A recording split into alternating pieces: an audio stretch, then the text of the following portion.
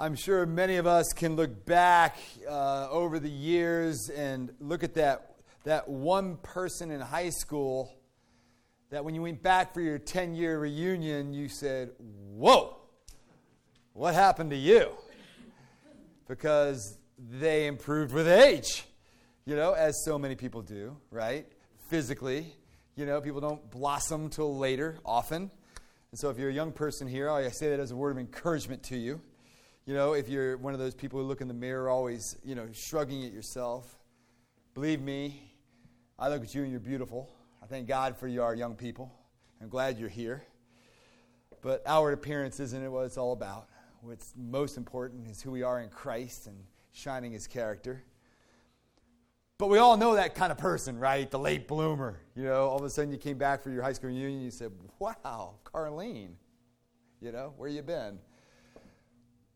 Same thing spiritually, though, right? There were some people who went away to college and met Christ. And as they did so, came back, you noticed there was something different about them. They had a glow, they had a shine, they had a compelling, they weren't who they once were. And you might have been excited. You might not have been excited back then. I don't know. But we all know, and we asked ourselves, what's the turnaround? What's the deal? Well, that's what the heart of John's message in Matthew gets to today as we walk through Advent together. This week, our theme is peace. We saw that in the Isaiah readings, that the world is looking for peace, and they're doing everything they can to potentially secure it, but there's no peace ultimately outside of a personal relationship with Jesus Christ. And that's the good news that the church has. Prepare ye the way of the Lord. What we heard today, is quoting Isaiah 40, is the whole theme for all of Advent, quite honestly. It serves as the main theme for the season. So as we get ready and we do our preparations for Christmas, we should not neglect to prepare our lives for Jesus as the light of the world. For His light penetrated a dark world, which allowed all of us to see the Messiah and to have hope for the future. And so last week we had a theme of hope, and we looked at Matthew 24, for those of you who weren't here, where we were reminded about the reality that Christ will come again. And that enables us to understand the possible significance for modern day events today. Because even no matter how low the valley is, there will be one day where it will all be made right. So that is a secondary preparation that we do during the Advent week. Because amidst all the twinkling lights and the decorations, all the gleeful holiday songs and carols, the festive parties, the holiday parties, Cyber Week. Used to be Cyber Monday. Now it's Cyber Week, Amidst all that, there's a more somber spirit that resides. In case you missed it, did you know a person tried to kill some students at Ohio State this week? Thank God our students were safe. A policeman was killed in Spokane, Washington. Friday night at a rave in Oakland, they think 40 people died in a fire in the warehouse. They had 9 yesterday, but they believe up to 40 young people died. You see, amidst all the glitz and glow, there is true sorrow and mourning that interrupts the mainstream revelry and festivity of the Christmas season. And so as Advent goes on, I think the more sobering note, the more preparatory note, the more call to turn around, repentance, is very helpful for believers and non-believers alike. For during the Advent season, there's another voice which calls to us from the margin of society that calls for turnaround, belief, righteousness, and justice. And that voice is John the Baptist. I encourage you, and I hope you'll turn with me in your Bibles to Matthew chapter 3. If you don't have a Bible, you can quickly download it on an ESV app. It's all there. Or you can look at the back of the bulletin. The season of Advent, like John the Baptist, calls for preparation, reflection, and for turnaround and preparation for the coming of God's anointed one. For all who would declare Jesus the Messiah, preparation involves aligning our lives in the values of God's kingdom, not our own. So what does Matthew's gospel inform us of? First, it informs us how turnaround comes to us. 2, what it looks like. And 3, what can we do to turn around? How turnaround comes to us, what it looks like, and what can we do to turn around? First point, how this turnaround comes. In those days, John the Baptist came preaching in the wilderness of Judea. Repent, for the kingdom of heaven is at hand. For this is he who was spoken of by the prophet Isaiah when he said, the voice of one crying in the wilderness, prepare the way of the Lord, make his path straight.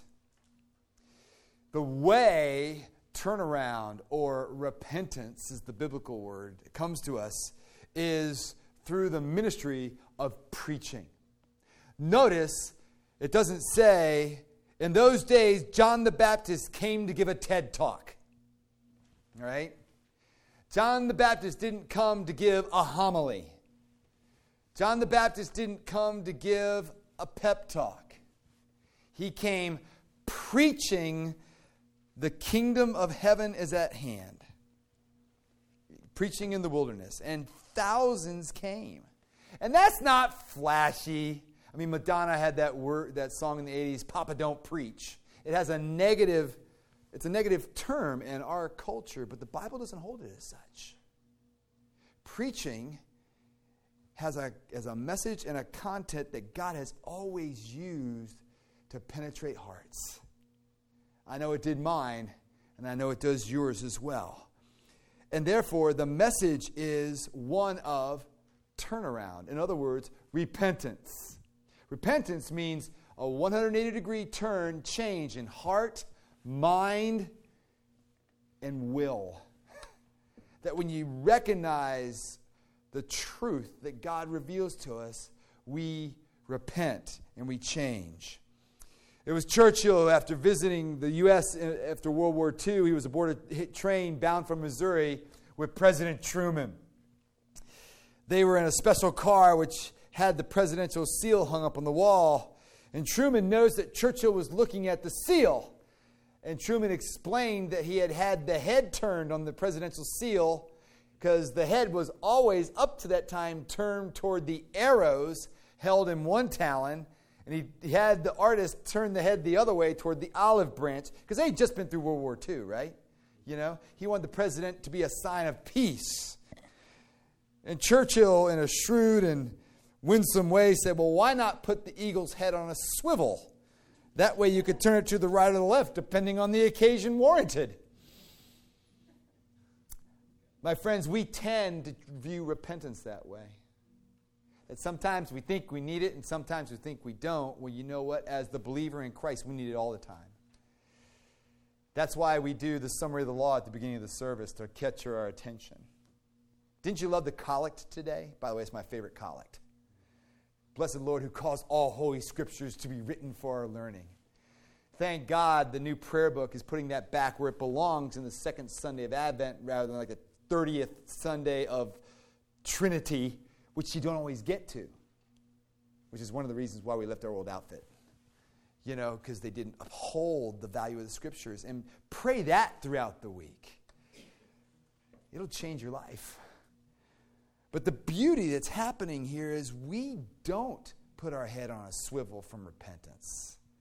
We fix our eyes on Jesus, the author and perfecter of our faith, and recognize that we need it every day. Maybe some of us every hour. Maybe some of us, like Luther, every 10 minutes, you know. Whatever. But the point is a recognition of our sin and the fact that it comes to us through the Word of God properly preached, not the preacher's opinion. Because if it was up to me, I'd probably preach upon the hot stove league and the deals that are being made in baseball right now, or the Penguins score last night. You don't need to hear that. What God's people need is the Word of God. Secondly, what does it look like? Well, here the reader learns of the kingdom values when John exhorts his mixed audience of humble followers, thousands of them, by the way, and a bunch of snakes. Look at verse 8. He says, bear fruit in keeping with repentance. That's the effect that it has on us. That all of a sudden, as we properly repent, we bear fruit in keeping with that repentance. You know, and if you compare this with Luke's narrative, Luke continues with that 3 groups come to John asking him, well, what do I have to do to repent like this you're talking about in the kingdom? John tells those who have an abundance to share food and clothing to share those with those who have none. He exhorts tax collectors in that passage to exercise fair business practices. He tells soldiers not to take money by force or to accuse anyone falsely and to be content with their wages. You see, bearing fruit in keeping with repentance is immensely practical.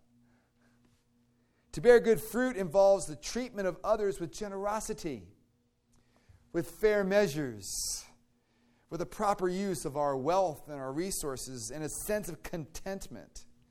That's a pretty timely word in our culture today, because there's all kinds of mistreatment of others. There's all kinds of perpetual cycles of violence, fear, and the temptation to hoard our resources that tempts us to turn this season of Christmas into one of perpetual materialism and mindless consumption. Instead, Advent preparations can be very practical provisions of bringing forth fruit in keeping with repentance. And as repentance has its way in us, which literally means a turnaround, as I've mentioned, might there be a turning away from that which diminishes life in Christ and diminishes blessing our neighbors, which, as we do so, will provide us blessing and abundant life. You see, the life that is offered in Jesus is poured out for the blessing of others, where we live, where we work, where we play, as opposed to the snakes. I hope you caught that. This is phenomenal. I think John's a rather direct little fellow, don't you think? You know, this is not seeker sensitive. He said, verse 7, "You brood of vipers, who warned you to flee from the wrath to come?" There's thousands of people that have gone into the Judean wilderness. This would be like if John the Baptist was in Cleveland, we would all be going out to Wadsworth to hear him, way out in the country, you know? We don't go to Wadsworth to hear people publicly speak, right? You go downtown. But that's the beauty and the paradox of the gospel. God uses the weak things, the small things, to shame the strong and to glorify the Lord. And all these people in thousands are going to hear John, who doesn't have a microphone, no PA system at all, and he's calling them to repent and believe. You think you have to have a fancy evangelism outline? No. John just said, hey, repent and believe. Repent, for the kingdom of heaven is here. But not the snakes. Who are these guys? Well, they're the Pharisees. Those are the moralists of their age. They know more Bible than you and I ever had because they grew up memorizing it inside and out. They quoted today's collect in Hebrew, probably in a little bit of Greek. You know, there was that kind of teaching that they grew up with. They knew the Word of God, but they added to it, boy. They added to it hundreds of laws, 600 plus laws that showed your obedience to God the King, they said. And John would have nothing to do with it. Then there were the Sadducees, who also knew the Word of God, but didn't buy it. Didn't buy all of it, and they didn't believe in the spiritual part at all. They just believed when you died, you died. That's it. And so, in other words, in today's culture, they were more like the liberal revisionist church of today. They pick and choose what they wanted, but yet they had all the outward trappings of religion. They prayed. They went to church. They lit the Advent candles.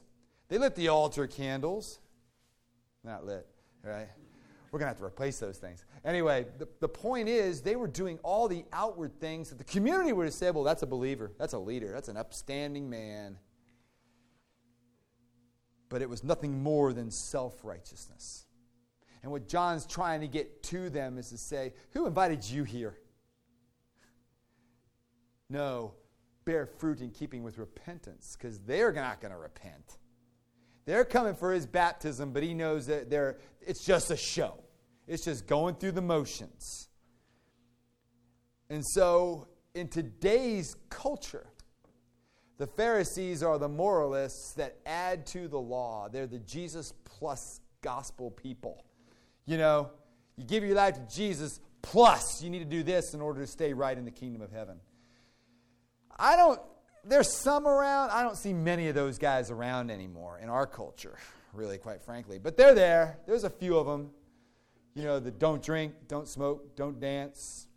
You know, that type of legalistic, don't play cards. You know. My mom grew up in the Southern Methodist Church. Southern Methodist University in Dallas, Texas was her denomination. And she couldn't wait to leave it. Because she married my dad, who was an Episcopalian, we can have a drink. And hey, my dad smoked a pipe, you know, and my mom really liked to dance. Her particular favorite was Benny Goodman, you know, the big band era. It wasn't raunchy, it was just fun dance. The moralists would have nothing to do with it. And if you're not living according to them, whatever you want to put on the end of the gospel, that's them. John would have nothing of it. And the Pharisee today in the Anglican world would say, well, I have joined the journey group, and I've memorized all the scriptures, and I've also memorized 39 articles, and you should too. It's an offer of grace. Everything we do at Christ Church is to help people walk in Christ. It's not for meritorious salvation. But the Sadducees, the other way around. The Sadducee today, you know, they confess faith in church, but in Christ, but they don't necessarily follow it that much at all. We see it all the time, the way our culture twists the scriptures to mean what they want to say rather than what it actually says. You know, so where the Pharisee says, I went to church, and boy, that counts, right? Well, not in and of itself, it doesn't. Should you come to church? Absolutely. Because we need the word. We need one another. You know, I need a donut, you know. You know what I'm saying. We need one another. But the Sadducee says, stayed up late for that Penn State game. I think I'll miss it today. But then they go out in the community, and the whole community thinks that they're a church-going Christian person. And when they do come to church, man, it's more about the ritual than it is the substance. See, the reality is when you're placing your trust in anything but the finished work of Christ, which they were doing, they've missed the point. It's all about Him. Jesus said, I am the way, the truth, and the life. No one comes to the Father except through me. The Sadducees have a problem with that today. The Sadducees say, well, that's just exclusive. We're more inclusive than that. To which we could ask them, well, I believe Jesus is the way, the truth, and the life, and no one comes to the Father except through Him. Do you believe that? They say, no. Well, you're excluding me. Are you not? And secondly, Jesus is the one who said this. I didn't make that up. And the reality is, He is describing reality. All religions cannot be true, for they contradict each other on several points. And Jesus is just trying to come along and explain what reality is, and He made these claims, and He verified these claims by His perfect life, by all the miracles He worked, chief among them, His miracle, the resurrection. He, the only one who lived the perfect life. And so therefore, my friends, as Christians, we are most inclusive, for God so loved the world that all who believe in him should have everlasting life. It's offered to everybody, not so in other worldviews. It's not necessarily offered to everybody. The gospel is, and it transcends culture. Imagine I took you to my favorite coffee shop, Tim Hortons. I love Tim Hortons coffee. All right? So I took you to Tim Hortons and got a donut and a coffee, and I saw the person put rat poison in it. Your coffee. And we sit down at the table, and I go, did I just see what I think I saw? And so you're about to drink it. What would the loving thing for me to do? It would stop you. I would say, no, don't drink it. Now, you could have two thoughts. You could think, wow, thank you for saving my life. Or you could say, that didn't happen. You know? Come on, you're denying me a good cup of joe. Is that narrow-minded? Because I think it's going to hurt you? I could be wrong, but that doesn't make me narrow-minded. And Christians are not narrow-minded people. Because we believe that there's a real heaven and there's a real hell, and we don't want our friends to go there, therefore we reach out to them with the love and truth of the gospel. And John will have none of that Sadducee religion. He will have none of that gospel plus Jesus religion. He will take only the true hot gospel served up like a hot steak on a platter for you and me. So the question becomes for us then, like Patrick Morley writes, that the church's integrity problem is the misconception that we can add Christ to our lives but not subtract the sin. It is a change in belief without a change in behavior. He goes on to say, it's a revival without reformation. It's a revival without repentance. My friends, true repentance brings a life that bears fruit in keeping with that repentance. So finally, what can we do to turn around? Well, John's ministry, as we saw, and his baptism was one of repentance only. And he states in verse 11 that there was coming a time when there would be a new and better baptism. Verse 11, I baptize you with water for repentance, but he who is coming after me is mightier than I, whose sandals I am not worthy to carry. He will baptize you with the Holy Spirit and fire. He's not talking about a water baptism. He's talking about the beautiful act that when the Holy Spirit falls on a person and that heart catches on fire and changes, and boom, that person now is a follower of Jesus. And when we get that, that changes everything. And the baptism that we undergo is an outward and visible sign of that grace that's extended to us in Jesus Christ. And the baptism now represents both repentance and resurrection. You're a new creature. You're not the same person that you were. And therefore, our lives demonstrate this sign. We don't repent in order to muster up more strength. Don't think that. What we do is repent because of the great love of God in Christ, and we see where we're falling short. That's all. And therefore, because we're falling short at certain times, there is no condemnation for those who are in Christ Jesus. For all you believers here today, that's good news. Because you recognize that this repentance we're talking about, that the fruit we're talking about, we can't do that in our own strength. It's just something the Lord does in us. And therefore, we can start to be a little more intentional in the way we're paying attention to our neighbors, where they live, work, and play. And so sometimes over this Advent, maybe I can do something nice for someone I've been praying for. Repentance involves a heart change, a mind change, and a life change. But it's not one we do, it's something the Lord does in us. Do you obey God to get something?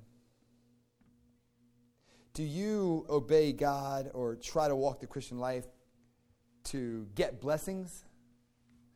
My friends, that's the brood of viper faith. That's religion. And God won't have it. True belief obeys out of a gratitude for what this Savior did for us. He lived the life that we could never live. He died the death that we couldn't die for ourselves, so that we can have the fullness of life that John is asking his followers to follow in. And as we listen to John's voice in this season of preparation and repentance, that's true turnaround. We hear his prophetic call, for he calls out of our busyness, our preoccupation with comfort, and my own self-interested desires, and calls me to bring forth fruit in keeping with repentance. And so through the din of all the other voices of our culture this Advent and Christmas season, may we strain to hear John's voice this season. Repent. The kingdom's here. Let us bear lives with great fruit in keeping with such repentance.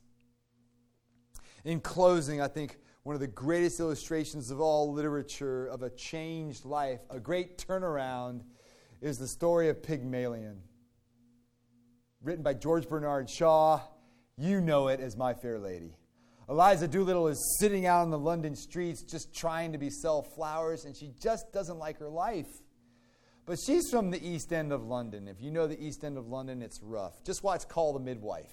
All right? If you want what East London was like, I think it still is like that in many ways. It's a rough place, and the people there aren't cultured, shall I say. But she wants something better for herself. So she runs into Henry Higgins, Professor Henry Higgins, who's, for lack of better words, a speech pathologist. He's going to teach her the finer ways of life and make sure that she is able to be presented at a ball as a lady, not as a flower girl. And it's one of the greatest scenes in all of cinema. 1962, Audrey Hepburn coming in not as Eliza Doolittle, but as a literal princess. Stunningly adorned, classy, walking down the staircase, and all eyes are fixed upon her. This is no flower girl. Because of the hard work that she's put in. My friends, because of the hard work that Jesus has put in for us, spiritually, we're adorned like that, for we are the bride of Christ, perfect in every way. May this Advent turn our heads to the cross. May this Advent we truly repent and believe and bear fruit, keeping with that repentance. Let's pray. Heavenly Father, we're grateful that we can come to you this season and look at John's voice amid all the voices, all the internet sales, all the store sales, and all the noise, as the Grinch says, and recognize that this voice calls to us. The kingdom of heaven is at hand. Turn to him. Look to him. It's not an angry call. It's a confident, bold call that John gives the people. And Lord, may we too respond to that call, because you have baptized many of us with the fire of the Holy Spirit. And one day when you return, you will separate the wheat. Lord, may we be among that wheat. And Lord, in all things, may this Advent we come out of it recognizing your great love more than ever before, because of this repentance and because of your love for us upon the cross, Lord Jesus. For it's in your name we pray. Amen.